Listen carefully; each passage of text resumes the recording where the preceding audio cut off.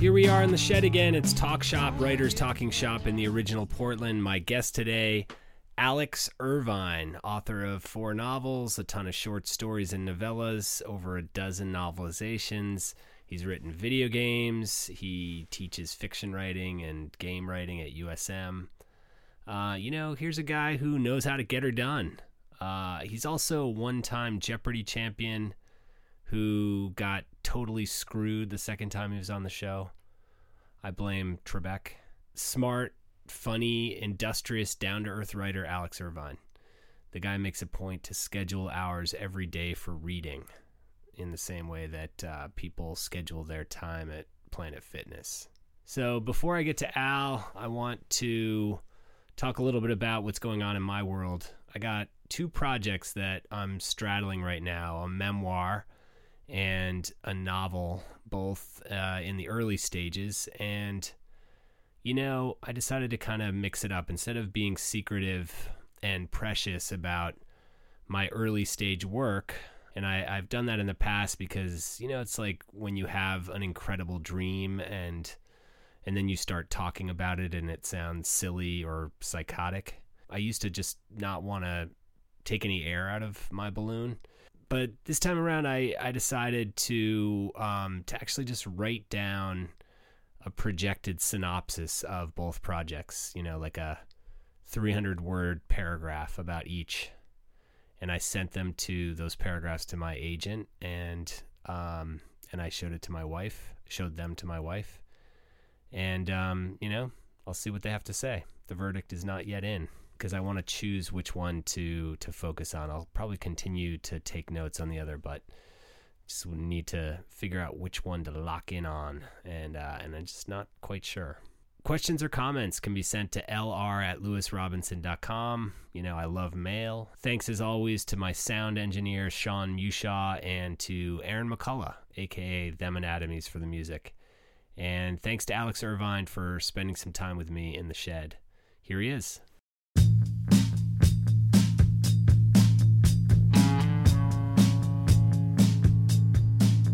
If you and Alex Trebek were in a lifeboat, what would that look like? How would that go? Well, he'd probably talk about his dog.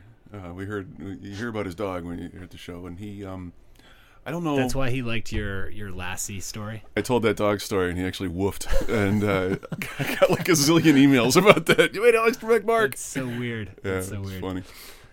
But yeah, what else can you tell me about him? Well, I mean, everyone thinks he's a dick. I mean, I don't know if that's accurate or not. Yeah. But like I didn't see that. You didn't see that? Okay. No, it struck me that he's pretty much the same off camera as he is on, but he's also in front of an audience even when he's off camera because there's a studio audience. And he, if he doesn't have to do audio pickups and stuff like that, he comes down and takes questions from the audience.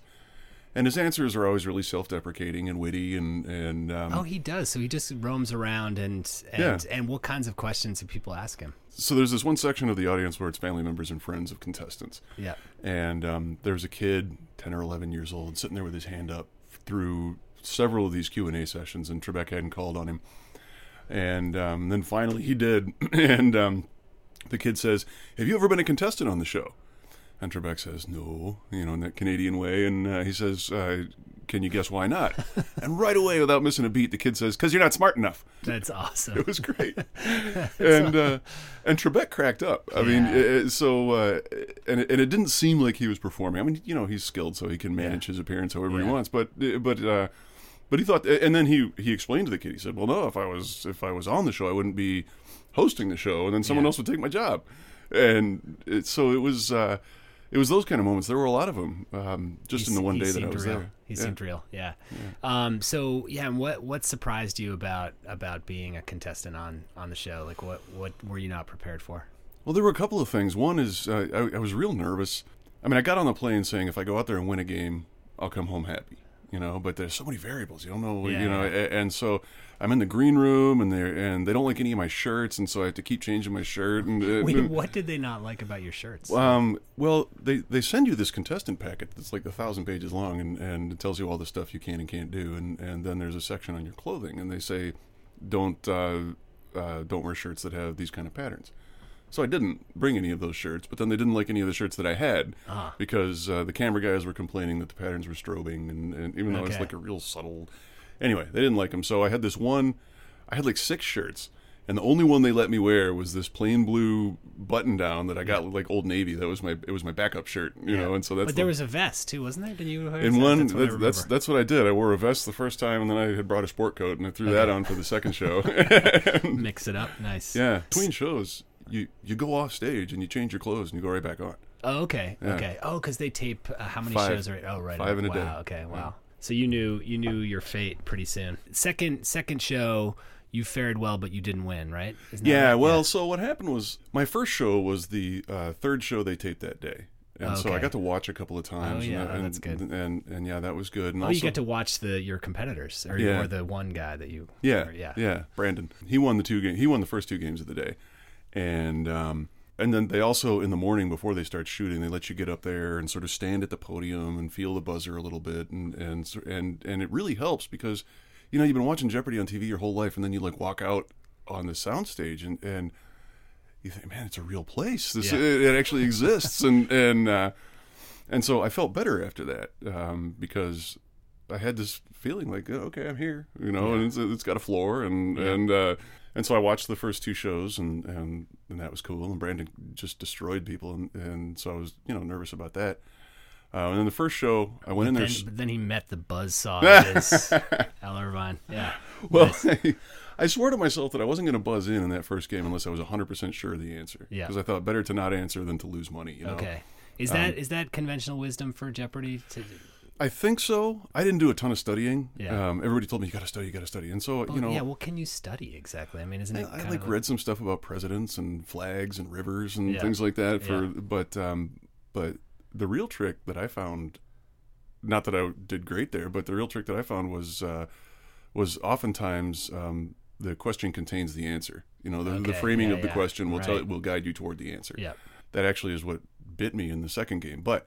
So that first game, I did exactly what I had planned to do, and I only got one question wrong the whole time, and that was a daily double that I wouldn't have rung in on otherwise if it had been a regular question. Yeah, so I won that game. That was fun, and then came back for the second one, and I had found the buzzer timing because the buzzer timing is like 80% of the game. Oh God. And it's complicated. You got to find the timing. So is there's some delay or something, or what's the? You're supposed to listen to Trebek read the question, and then on the edges of the question board, there are these lights. And when he's done reading the question, one of the producers who's down in front of the audience presses a button, and that light comes on, and that's when your buzzer is live. Okay, gotcha. And if you ring in early, your buzzer locks for a quarter of a second. Okay. So you have to time it right. But the thing is that if you wait until you see the light, it's already too late because somebody else is there. So you wait till you see his finger moving towards the... Can you see that? Or no, you can't see that. So I started to figure out that there was a certain... Like, if I pressed the buzzer just as Trebek was finishing the final sound and the final word of the question, you know, and I just started to hear the rhythm a little bit. And when you find the buzzer timing, Jeopardy's the most fun thing in the world. Okay. And then the buzzer timing leaves. It's like baseball, you know, like hitters. You get the timing, and then you go in a slump. How did it leave? Yeah, I just started missing it. Okay. And that happened. So that happened in the second game because I started to get a little overconfident. It was weird. And I started buzzing in on things just to take chances. And then, you know, at the first commercial break in the second game, I was in the red. And then after the first round, I had like $1. And then I relaxed and went on this tear in Double Jeopardy and was winning, but I hadn't doubled the woman in second place. And so this is where that thing about the question leading you to the answer came back to get me. So the final Jeopardy question is, the category is European art. And I thought, oh man, because the woman who was in second place, she was wearing this Monet scarf and had been talking in the green room about how she'd gotten it at Giverny. And so I thought, oh no, she's going to know this for sure, because I wanted to just bet $1 and hope everybody would lose, you know? But I couldn't do that because I was sure she was going to get the question. Yeah. So I bet to win. The question comes up, and it's a quote from an art critic in 1890 or something like that about an artist who used swirls of impasto to create, the impressions of his paintings. Not the word impressions wasn't used, but I forget. And so I looked right at it, said, swirls of color, that's got to be Van Gogh. Yeah. But then you have 30 seconds. And so I started talking to myself, and I said, "Oh, wait a minute! The whole shtick with Van Gogh is that nobody noticed him until well after he was dead. Never sold any paintings. It can't be Van Gogh. Critics wouldn't have been talking about him." And then her scarf got in my head. Too clever for Jeopardy. I outsmarted myself, and so I wrote down Monet. I got it wrong, and then the kicker was she got it wrong too. Oh. Yep. And the guy who was in third place, he ended up winning. Oh, brutal. I know. Oh, brutal. I know. Oh, man. But it worked out okay because his story that he told at the beginning of the show was about how his first memory was of his mom tapping out the rhythm to the final Jeopardy song on his back while they watched, and his mom had just died, and his dad was there, and so like I won one. Like, yeah. Guys, and so happy to yield for that. So, and do they cut you a check right away? What's no, it doesn't show up for like 4 months. Oh, okay. Yeah. And so it's coming. Yeah. All right, I'm either like the worst possible person to interview you or the best, because I read Buyout when it came out, and went to one of your events and really enjoyed it. Couldn't have done it without you. Yeah. Oh, right. It's a really smart book, suspenseful, and it's interesting to like think back on reading that book. It came out like 2009. Okay. Okay. Not that long ago, but it's like, it feels definitely even more prescient now in an awful way. Yeah. Well, right after it was published, there was this big scandal with this judge in Pennsylvania who was basically selling kids to juvie halls and getting kickbacks for it. And I started to think, Yee. And then there's some other like side notes in the book that I just stuck in there because I thought they were neat colors. Some of those have started happening. Yep. Like in the news a couple of weeks ago, is Mark Zuckerberg is using Morgan Freeman as his house AI voice, and in Buyout, there's the Kindred family has Gandalf as their house AI voice, and Martin's car is John Wayne, and that's amazing. And then I went and saw Rogue One, and there's Grand Moff Tarkin. So there are some digital recreations of actors in Rogue One. I heard that. I heard that it's kind of. I mean, what was your impression of it? I could see why they did it, and I thought it was fine. Okay. There was other stuff about the movie that I liked more. Like it was who was it? It was like the Admiral or no? It was Peter Cushing, Grand Moff Tarkin. Okay. And then there's one more that I won't tell you about if you haven't seen it yet. So, okay. But so there's that, and then there's a subplot in Buyout about the kooky film director who does all the remakes of movies using only digital recreations of dead actors, and I thought. It's kind of funny to see that stuff start to happen. And it wasn't the main point of the book, but it was just, like I said, it was just coloration. Right. So that kind of thing is fun to see. I mean, I'm thinking more just about like the mercenary culture in general. Yeah. And I mean, if you wouldn't mind just describing a little bit about for those folks who are listening who haven't read the book. It's about prisoners imprisoned for life without parole who are granted the opportunity to be euthanized in exchange for having their beneficiaries paid like how much, millions? A couple million? It comes to the millions. So I did some calculations about how much it costs to actually keep somebody in prison in maximum security and how long the actuaries say, because your average murderer is 27 or 28 years old, and maximum security prisons that they spend in California anyway, they spend more than $100,000 a year on each prisoner. Yeah. When you add up all the various expenses and there are different ways to calculate it, but and those costs are going through the roof. So with prisons privatizing everywhere, I thought that so if I was a company that owned some prisons, I would be looking for a way to reduce that cost. Yeah. Especially so for Buyout, there's a company that both owns the prisons and owns the insurance company that insures the prisons.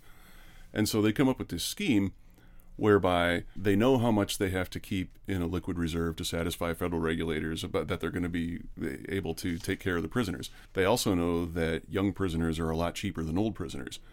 So they figure they can reduce costs by getting people to essentially by offering buyouts of the sentences. Right. They say it's going to cost us X million dollars to keep you fed, clothed, housed, and treat your various illnesses for the 58 years or whatever that you will probably be here. We will offer you 30% of X. And that amount is, $2, $3, $4 million. Yeah. And in return, you take the needle next Tuesday, and you can do literally anything you want with that money. You can give it to the Klan, or you can, give it to your sister. You can build Little League fields. You can do whatever. It's your money. Yeah. And so when I first had this idea, I thought, man, I don't know if that's believable. I don't know if anybody would do that. And then literally the next week, this article came out in Harper's about this group of prisoners serving life terms in Italy. And 300 or 400 of them signed a letter to Silvio Berlusconi begging him to let them be executed instead of having to serve out their entire life terms. Wow. In exchange for something, or just... No, they just wanted out. Like, wow. Oh, man. Yeah. That is dark. So I thought, I accidentally might be onto something here. You know, I surprised myself. And so this arrangement, it's not only a privatization of criminal justice, it puts all these weird financial pressures on the justice system.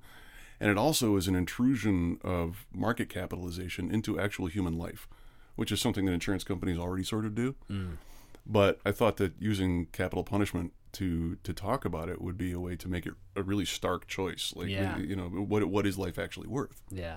It's a great concept to build a novel around. I mean, I so enjoyed that and just imagining that, but it does feel, I don't know, somehow we just feel closer to that reality. I mean, when I wrote the book, I thought, no way, you know, and then you see stuff. Everybody wants to privatize everything, and there's this sort of bloodthirsty element in the culture that's really coming to the fore lately, and I don't know. But so back to like why I think I may be either the worst or the best person to interview you, and that is because I know your fiction, but I don't know much about your comic book work, and I don't know about your like game writing work, and so I'd love to hear more about that. Sure. Like I'd love to hear, you know, how you got into it, and then like what's happened since you've gotten into it. Well, I did it all backwards. So most of the people I know who got into comics by they started off doing their own comics and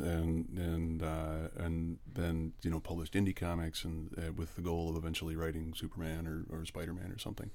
That's not the only way to do it, but that's how a lot of people do it.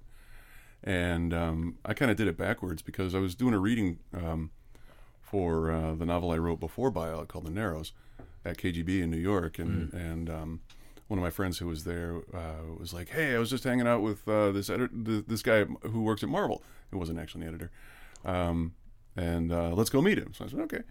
And we went across the street to this other bar, and I started talking to this guy, and he said, "Hey, did you ever think about writing comics?" And I said, "Well, as a matter of fact, I did think about writing comics," and so that went from there.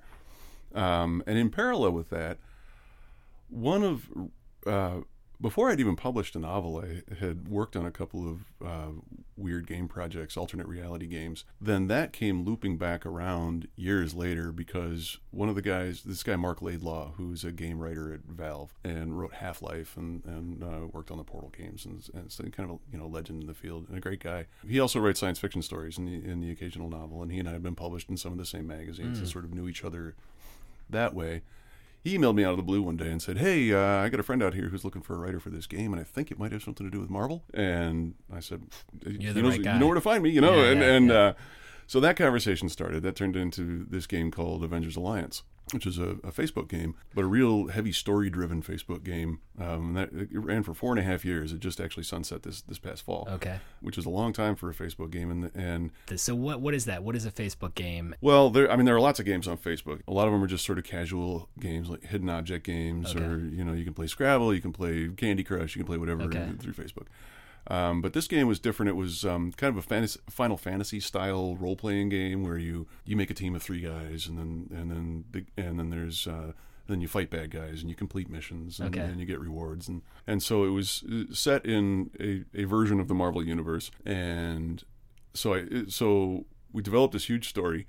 And then also I would interject periodically special time-limited missions in the game that reflected comic book events that were being done, or if a movie came out, I would adapt a version of the movie story into the game and have that be. And so the player is a S.H.I.E.L.D. agent who is leading a team of superheroes, against various bad guys and trying to save the world. And I got to do that I worked on the game for 6 years by the time it was done. So what does that look like? Like, what does your work on a game look like, and how is a game written? Yeah, that question has a lot of different answers depending on the game, because there's so many different platforms for games and so many different ways of delivering stories. And Alliance, even over the 4 years, changed a lot. And so what I was doing by the end was pretty different from what I was doing when I started. But what you do is you figure out what the gameplay is like, and you figure out where the story fits in with the gameplay, because gameplay always comes first. And so so what is that? What is that difference? What's the difference between gameplay and story? that is a vexing question. It's Okay. people are still trying to figure that out. I mean, in a big console game, like an open world kind of sandbox game where you can build in essentially endless side quests and stories and things like that, that's really different because the only limitation you have there is time and imagination. When you're working with a social game, you have to deliver the story in much smaller, sharper chunks and constantly reinforce what's come before, because a week after a story bit, only the most dedicated players will remember the last story bit. And so you tell the story. It's kind of, I felt sometimes like I imagined the old poets sitting around a campfire used to, they'd tell part of a story one night and then everybody was drunk and fell asleep, and then the next night they all showed up again and nobody remembered what had happened the night before. So you have in ancient poems all these reminders that are spotted in throughout. And so I did a lot of that. I mean, in that way, is it similar to writing for a serialized TV program where you have like a set of characters and it's episodic and you have to kind of remind folks about backstory? And I mean, I think there are some parallels because by the end of the game, I think 140 characters had dialogue or something like that. My master script for the game was 39,000 lines. Okay, wow. By the end of it. So I had to remind myself, because I couldn't remember everything. Oh, sure. So it would be like, under these circumstances, this character would say this, or is that how it works? Well, so I wasn't constructing those kind of dialogue trees that had conversation options the way that you see in a console game. What it would be essentially is the player looks at a map. There are these missions on the map. You click one of them and you start that mission, and a character pops up. And in these what we call toast portraits, a picture of a character pops up with a line of dialogue, and somebody else pops up on the other side with another line of dialogue. Okay.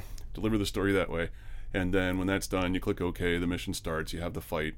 Oh, so it's a way to kind of provide context for what the okay. You find out what you're doing there as you're doing it. So that seems more straightforward writing. I mean, you're just you're telling a story in dialogue between. Okay, I gotcha. Yeah, and the only real trick is figuring out the right balance between story and gameplay. Because you don't want too little. I mean, I don't want too little, because I'm a writer. But developers are always nervous about there being too much, especially in a free-to-play mobile game, because the only way that the game monetizes is if people play fast and play a lot and click a lot. Okay, and gotcha. so they view story with deep suspicion because they think it's going to slow people down. And so you got to find a balance, and that balance is different for every game. I'm working on this Walking Dead game right now that's just a different variation of the same conversations, and it's called Road to Survival. It's actually really fun. So that's a spin-off of the TV show, and has that been written before, or is there a game that goes with Walking Dead? Or so I don't work directly with the TV show. I work straight from the comics. Okay, gotcha. And which came first? The comics. The comics. The show was created from the comics. Okay. And has since departed from the comics storyline in a bunch of different ways. But so what I do for Road to Survival is there's sort of 2 missions a month, sort of biggish involved story events. And one of them is an adaptation of one of the comic stories to keep the overall story marching forward. And then the other one is focused on a side character and how that character gets integrated into the main story, the backstory of that character, what he or she was doing before coming into the main flow of the narrative. Okay. So it's kind of fun because I get to work with the comic stories, but then I get to also look at the comic stories and say, man, I'm interested in this whole here because I'm curious about what's happening there, and I get to tell some of that. Yeah. So it's neat. Okay, so you were saying that you got into it backwards, which just means that you didn't start writing your own comics, that you were kind of invited into the world as a novelist. Yeah. Okay.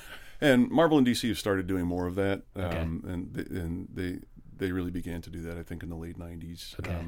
And I benefited from it. I mean, you see him do the same thing now. Like Ta-Nehisi Coates is writing Black Panther, and there are lots of other novelists who are now working in comics because of that. They started to look outside their own industry to bring other writers in. Yep. And then from that, it's just word of mouth. One job, somebody sees it and they think it's neat, and they ask you if you want to do something else. And And if they don't want you to do anything else, then you never hear about it, so you stay happy. Yeah. Has most of that work come since you stopped teaching at UMaine at Orono, or I left you almost 6 years ago because things were starting to roll? Is that right? I essentially did not have enough time to both do justice to the teaching and write all the things that I wanted to write. That I was being offered. It was a nice spot to be in. So I left. I actually just started teaching at USM this fall again because they're starting a game design program, and they asked me if I wanted to sort of oversee the creation of it. Oh, nice. So what kind of courses are you teaching? Well, I'm teaching creative writing and lit courses until I get the gaming curriculum stood up, and then I'll be teaching some of those, and I assume some English courses, creative writing courses still. But the university seems to be really behind it, and I think students are going to love it too. So I hope it works. What do you imagine that they'll learn in like an entry level course? The very first course, the intro, I imagine, is starting with the question, what is a game? What's the difference between a game and reality? And working through an important distinction. Yeah.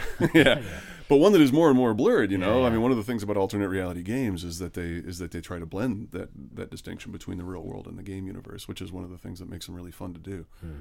But your classic games, like just going all the way back to dice and things like that. So the course would be, the first course would be just a study of the principles of what makes a game, and what brings people to games. Why we like them, and that the risk and reward dynamic that sets off the response in the lizard brain that makes you want to do it again and again and again. And then as games evolve and get more sophisticated, how does that work? And so that would be the first course, and then the later core courses in the major, as I envision it, will start to be more professionally oriented, because the idea is that in the fourth year, the majors will form a team that's all taken from different tracks within the game design major, and they'll make a game. That's awesome. And that's great. Their final project will be a game that they could actually go and put on iTunes. So what about your game playing or comic book reading as a kid? Like, how were you introduced to that world? Well, I read lots of comics. I never really subscribed to comics, and so I didn't read long series of single titles. I tended to get my comics either from my friends, or you'd be at a yard sale and there'd be a stack of comics for $1, and so I read all kinds of stuff, mostly Marvel. I was a Marvel kid. Okay. And what is Marvel? Who's included in that world? Doctor Strange, the Avengers, Spider-Man. That's the core. Fantastic Four. Of the. So DC is Superman and Wonder Woman, The Flash, Green Lantern. Okay. Are you saying those titles with some judgment? Do you? No, I just never connected with them the same way. Well, Batman. I always loved Batman. I mean, it's often said that Marvel was the company that brought sort of a real emotional core and sort of real angst, I guess, to comic book storytelling in the early '60s when Spider-Man came along. Yeah. And I think there's a lot of truth to that, and so I connected with those stories in a way that I never connected with what DC was doing at the time. Sure. Other people are different. That's cool. But I loved Spider-Man, and I loved Doctor Strange, and I loved Daredevil, and so those were my comics when I was a kid. And then games, D&D. Me too. Yeah. I mean, I think I'm right about the same age, and I was into that. I think, let's see, like 10, 11, 12. And it started for me because my dad played. Oh, okay. And so my dad, he got the original D&D version. It was these little parchment covered, these three stapled folded books, and they came in this little white box with a set of dice. And he walked into the house with that one day and said he was having some friends over, and they played. And I was like 7, I think. Yeah. And I was standing by the dining room table, and watching all my dad's friends smoke dope and play D&D, and it was and totally hooked. And they taught me how to play, and then I started playing with them, and then I got friends together. They probably loved that they could bring someone into the circle like a young disciple. That's cool. That's kind of what it was, And then from D&D I started playing all kinds of other games. I mean, I spent every spare dollar I had in this hobby shop called Ryder's Hobby Shop in Ann Arbor, and it's not there anymore, but then, from D&D, I went to, I used to play a lot of Traveler. It was a great science fiction game. I don't know that. And then the other TSR games, Gamma World and Boot Hill and Top Secret, and then God, what were some of the other fantasy games? Chivalry and Sorcery and Bushido and One of my fondest memories of playing D&D was working with those amazing books, like the large format hardcover books, like the Monster Manual and all that. So did those come out around the time that we were kids, or was that something that your dad would have had also? Or no, that was. Those are technically advanced Dungeons and Dragons. Okay. So there was so there was that first edition, and then these new volumes started coming out that expanded on it. And then those big hardcovers were AD&D. They were and I got those. I think I got those in middle school. Okay, yeah. And yeah, weren't those great? I think it's so cool. I still have all of them. I would love to see those again. Them. And yeah. And I colored all the pictures and so yeah, those books. I mean, it's an exaggeration, but not much of one to say that I am where I am right now because I played a lot of D&D when I was a kid. Sure. It really did condition me for a lot of the stuff I do now. You were born in Ypsilanti, and then did you live there all the way through? I know that you went to Michigan. So were you there like all the way through your undergrad? We moved around some when I was a little kid. But by the time I was in first grade, we were in Ypsi and stayed there until I went to college. Okay. And then I was in Ann Arbor I was in college for 5 years and then stuck around for another couple of years. Then I was in Colorado for a while and came to Maine for the first time, went back to Colorado, came back to Maine. Okay. And here I am. And what were your parents up to when you were little? Well, my dad was a truck parts salesman. And so he had a route that ran through sort of the Detroit area. And my mom had different office jobs, a lot of the time working in medical offices. But my dad also, he was my first soccer coach. He didn't know anything about soccer, but we wanted to play. And so he was like, well, I guess I'll coach. Yeah. And went and got a rule book to try and figure out what he was doing. And that led to refereeing, and he still refs soccer games. No way. Yeah. In Michigan. Yeah. Yeah. My mom later ended up doing a lot of interior design, and they both just retired. So now I think they sit around the house trying to figure out what to do next. Yeah, and you have siblings? Or? Yeah. Yeah. I got a brother who's a teacher. He still lives in Ypsi, like 300 yards from my mom and dad. Yeah. So yeah, and he was right there playing D&D too. The two things that Andy and I did all the time was play D&D and play soccer. Yeah. That's my childhood in a nutshell.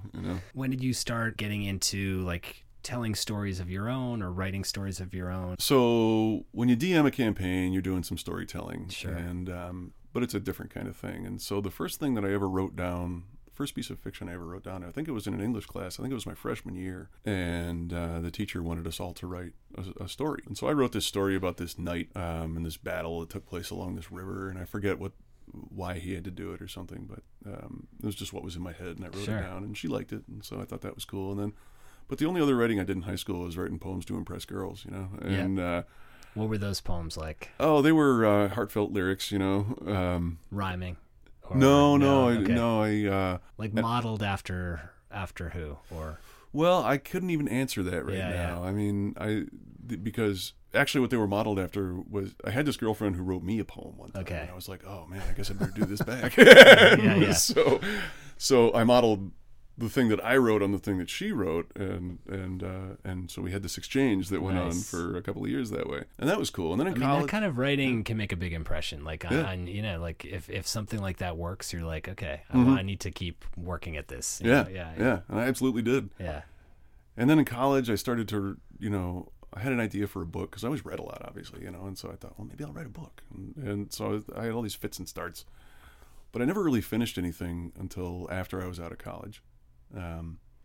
And then I was in Colorado and I wrote a play because I did a lot of theater in college. And then after college, I did some touring stuff and some commercials and whatnot. And then kind of got to the point where I had to move to New York or LA to go any farther. And I didn't want to do that. So instead, I kind of chucked the whole thing and moved to Colorado. But I thought plays were interesting. And so I decided to try to write one. And I wrote one and it was terrible. But I thought writing was fun. What was it about? I don't even remember. Yeah. It was... I think it was about a bunch of confused college kids, because that's what I was. Yeah. And somebody, and I don't have it anymore because it was in a bag that somebody stole out of my car in Denver one time, along with the manuscripts of the first 2 short stories I ever finished. Oh, brutal. Yeah.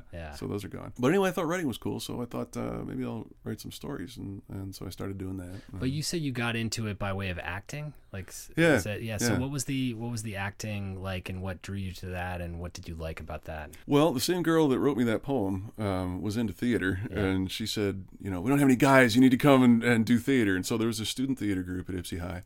And so I started doing that, and I did the musical my senior year, and then I got to college, and I was an engineering student and started off doing aerospace engineering. But I did a couple of plays and pretty quickly figured out I was more interested in the plays than I was in engineering. Because what I figured out was engineering was not going to get me to space, which is what I really wanted. I wanted to design spaceships and go to Mars. Yeah. And when I figured out I was probably actually going to just like model airplane wings for the rest of my life, I thought, So I ended up majoring in theater. I did a ton of plays in college, and do you remember what was a particularly satisfying role that you had? That you got into? Oh boy, probably the most fun I ever had in a show was Best Little Whorehouse in Texas, playing Sheriff Ed Earl, and the woman who played Mona in that is actually in Kinky Boots on Broadway right now. No way. Yeah, Jenny Perry. Yeah, so she was the real star of the play, obviously. But and a bunch of other people in from that show are working in Broadway or in film now too. It was one of the things about Michigan was musical theater grads from Michigan go places. Did you, when you were an undergrad at Michigan, did you have any awareness of their MFA program in writing, or did you take classes, any like creative writing classes that made an impression on you, or was it more kind of like indirect than that? Yeah, I because really they have had that great program. Yeah, they do, which I didn't know about till I graduated, because I didn't take too many English classes. I took the ones I had to take to fulfill the theater major. And then I took a science fiction course because there's this guy, Eric Rabkin, there who taught a great science fiction course. So I took that. But no, I didn't. I wasn't connected with the writing program there at all. And I took one creative writing workshop as an undergrad and failed it. Oh my God! Yeah. Wait, how did that happen? Well, I just didn't show up to a lot of the classes, and she flunked me, and I had it coming. Was it taught by an MFA student, do you think? Yeah. Yeah. And you just were not into it. Yeah, and plus, I mean, I think, what was it? There was some kind of conflict. I think it was work or something like that, and so I was trying to get enough shifts a week to keep my rent paid, and then I took this night class, and I've always hated night classes. I don't know why I did it, and so I just most weeks I was at work instead of going to the class. And, I tried to be a good member of the workshop when I was there, but I didn't do a very good job of it. And so you went on and got a PhD in English. In English. Okay. At Denver, right? Yeah. Okay. Yeah. So that was in English, not in creative writing, because don't they have a creative writing? They PhD? do. And so what happened? So while I was out there, they admitted me as on the academic track. They had this creative dissertation program then too, and I kept trying to get into it, and they wouldn't let me in. And so I started working on my diss. I was doing a diss on Phil Dick. And I got a grant to do some research, went out and looked at his papers at Cal State Fullerton and started writing up all this stuff. And then my wife at the time wanted to come back east. And so I had to be dynamited out of Denver, but we came back east. And I was sitting there fooling around with my dissertation, and then I sold my first novel. And I thought, hey, do I finish my diss or write another novel? And so, of course, I wrote another novel. And that's an obvious choice. Yeah, I think so. Yeah. And then... So I didn't come back to the PhD thing until it was the spring of 2005, I guess, when I saw that Orono was hiring somebody to teach creative writing. I was working at the Phoenix. I was a staff writer at the Phoenix at the time. And so I emailed Naomi Jacobs, who had been my MA thesis advisor in Orono, and I said, tell me about this job. And she said, well, she seemed skeptical at first, but then because she didn't know what I'd been up to since then. I said, well, I published a couple of books, I can do this. And so anyway, I interviewed, and they offered me the job, but I had to finish my PhD by September. Oh, wow. This was March. Wow. And I thought, man, there's no way I can do this Phil Dick project in 6 months. I wasn't even done with the research, Yeah. And so I got in touch with the people at Denver, and I said, so how about we do this?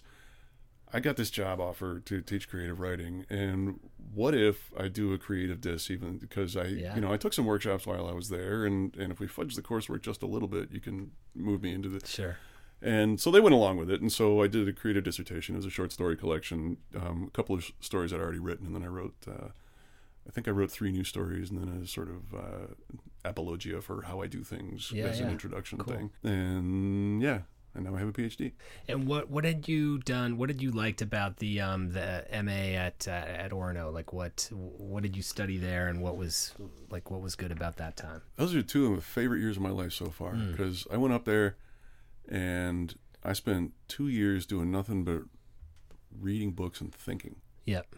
And drinking beer. But, and so, I was teaching classes, and so I sort of learned how to teach up there too. Yep. But the great thing about Orono at that time was I came in with this cohort of really cool people who all had really different ideas about what they wanted to do. And so we were always talking to each other about different stuff. There's a guy into travel literature. There's this one guy who wanted to write about the Harlem Renaissance and art.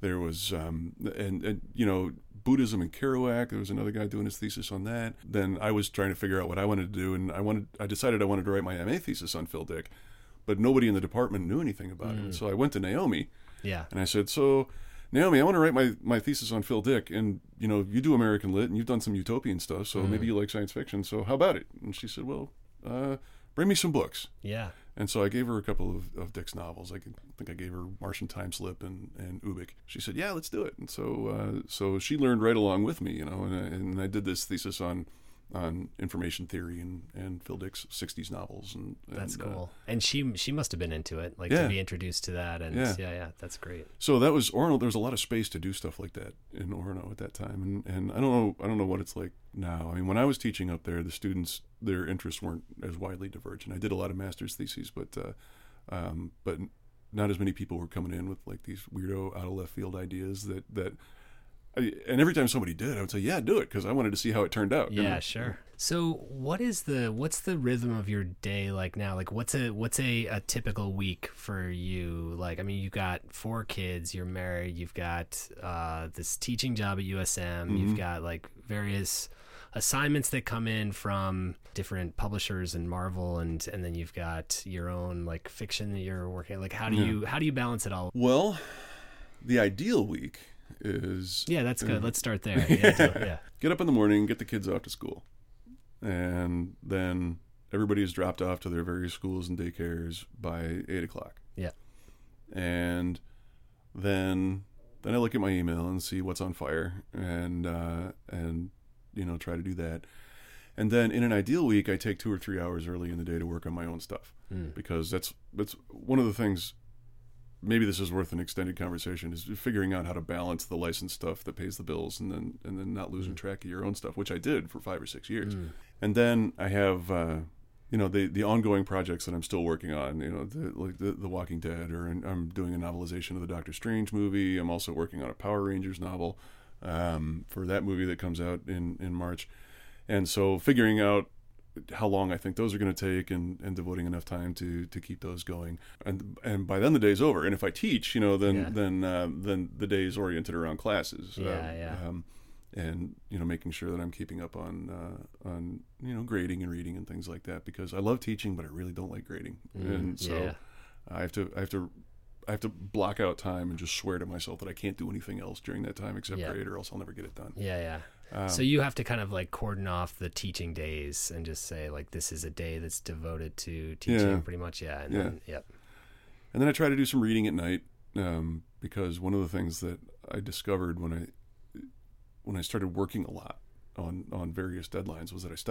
Yeah, that's and then not I start good. to feel wrung out, and so I have to really make a point of reading. I schedule reading time almost like other people schedule gym time. Yeah, that's great. And you need it, or I do anyway. You mentioned like novelization of a movie. So how many times have you done that, and how does that work? How do you do that? Well, I think I've done 15, 16. I've done 10. Wow, that's awesome. It's fun. Yeah.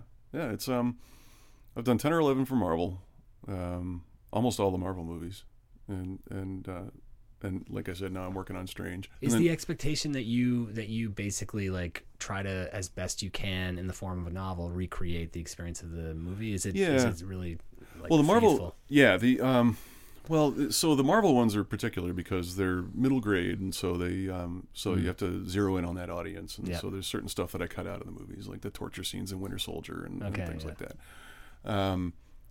But the other ones, they're really different. Like, I did Pacific Rim and talked to Guillermo del Toro about what he couldn't get into the movie, and so cool. thought might be So cool you in can the add book. that. And, Yeah. and he told me a couple of things that he wanted to get in the movie and couldn't. And then I said, all right, anything else? And he was like, dude, it's your book. You're the writer. Write the book. Great. So I went off and wrote the book, and he was really cool. And then sometimes they want you to stay a little closer. Yeah. Like I did Dawn of the Planet of the Apes, and they really wanted me to stick beat to beat to the movie. And that's hard when you're writing a novel, because movies don't have nearly as much story as novels do. Yeah, right. So, what I try to do when there's not a lot of room for narrative digressions is go in, because one thing movies aren't very good at is getting you inside people's heads, or apes' heads in the case of Dawn of the Planet of the Apes. So I did a lot of that, and that was fun. It was an interesting experiment. What's the consciousness of an elevated ape like? Sure. And so I tried to be very careful when I was writing stuff from the ape's POV, not to use a lot of, because offhand we're always using philosophical concepts and complex metaphorical formulations that they wouldn't have, because they don't have that experience of language the same way. And so that's cool. Wow. Yeah. So that's what I was trying to do with that book. And so every book can bring its own challenges that way. And that's one of the things that keeps me interested in novelizations, because you can do just a boilerplate transfer of a screenplay to a novel. You can do that in a couple of weeks, but it's boring, and they're more fun when you try and figure out, how do I tell this story in a way that makes it an interesting novel? The filmmakers already took care of it being an interesting movie with any luck, but books and movies obviously do different things. And so how do I find the things that a book can do well in this story? And you've done some Star Wars novelization, right? Or I wrote a Star Wars book that was a casualty of a bunch of stuff at Lucasfilm leading up to the Disney buy. Oh, wow. Okay, right. That would be a tough time to do contract work for them. It's like, who's in charge, kind of. Well, it was weird. They hired me in 2008, and they kept moving the book. And so I didn't actually have to write it till 2011. And so I wrote it and turned it in. And then a bunch of other things had changed that sort of pulled the rug out from under the story that I had already gotten approved. Yep. And so that book went bye-bye. But what was I remember you describing to me once when we were at Ruski's for a beer, you were describing to me that the Mothership book, the guide to all things Star the Wars. Holocron. Okay. Yeah. What's it called? Holocron? Holocron. Okay. Yeah. And that just has it explains every character and every place. And the one I had was actually a CD that with a FileMaker Pro file. That's how old it was. Okay. Now I'm sure all this stuff is online on a server somewhere. Okay, yeah. But yeah, you type into the search bar any planet, any character, any race, any artifact that has ever appeared in any Star Wars thing, and it's right there. Okay, and so how much of that did Lucas compile, or was it just something that his minions just put together? Very little of it is Lucas's work actually, because there are dozens of Star Wars novels, dozens of comics, there are games, there are animations, all that stuff was in the Holocron, and Lucas only touched the 6 movies. Okay. The way I understand it is he wanted personal approval over any of the stuff in the expanded universe that touched on Han, Luke, and Leia. Okay, gotcha. But other than that, people kind of worked with the editors at Del Rey and the editors at Lucasfilm, and so there was this huge universe of Star Wars stories that Lucas really didn't have much to do with. Okay. And Disney 86'd a bunch of that stuff when they bought Lucasfilm, and although they kept some of it, and there's a character in Rogue One who's out of the expanded universe. Yeah. But the Holocron was fascinating. You just page around in it and see all this stuff. Be fun. Yeah. So what are you excited to work on in the next couple of years? Like where are your ambitions right now? So I realized a couple of years ago that I had almost completely lost track of writing my own stuff. I was spending 95% of my time writing licensed stuff for other people, which was fun, and you can tell some cool stories that way. But that wasn't what I started out wanting to do. Mm-hmm. So about 2 years ago, I started deliberately carving out time every day to work on my own stuff. Specifically, this one book that I had the idea for it in 2001, early 2002. And I finished a draft of that this spring and was just working on it today, actually, before I came over here. Yeah, I finished that draft in April. I let it sit all year and then just got the manuscript out yesterday, as a matter of fact. And so I'm hacking through that. And I'm going to get it shipshape over the next month. And then And then also I started another book that may be a fantasy trilogy, which is never something I wanted to do. But I wrote a couple of short stories 6 or 8 years ago that were linked together, and they were kind of quest fantasy sort of stories, which is something I always read a lot of but never wrote. Yep. But I had this idea, so I wrote it down. And then it kept coming back. Usually when I write something and I get done with it, I don't ever want to see it again. I don't want to talk to those people, and but this story kept popping back into my head, so I thought, well, maybe there's more there. And so I just I've been working on that. That's the sort of new thing I'm working on while I revise this other book. Yeah, and it feels, and a couple of a couple of short stories here and there, which is something that I really stopped doing and miss. I mean, I used to publish 4 or 5 short stories a year, and now it had been less than one, and so I've tried to dedicate some time to doing that as well, because that's my first love, writing wise, is short stories. Yeah. Because you can get a short story right. Yes, that's so true. Yeah, no matter how happy you are with a novel when you're done with it, it's not right. Yeah. But you can finish a 4,000 or 5,000 word short story, sit back and look at it and think, I nailed that one. Yeah. Well, thanks a lot for coming in. I have one final question. Was there ever a point in your life when you would have signed on for a trip to Mars? Like, is that something? Yeah. Oh yeah. What about now? It's tricky with with family. It is. And before I had kids, I would have done it without a second thought. Yeah. I would have been first in line. Yeah. Now I don't think so. Yeah. That's I will watch with great interest when it happens. And wish that was me. Yeah. I do have hopes that I can go to the moon, because I think that's something. Moon tourism. I think that might happen soon enough that I'll be able to do it. Yeah. That's cool. Well, thanks again for coming thanks for having me. I enjoyed this a lot. Let's do it again. For sure.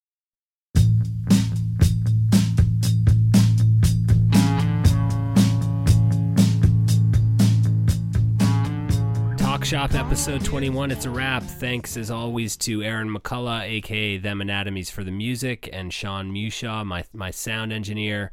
And send any questions or comments to lr@lewisrobinson.com, and see you around.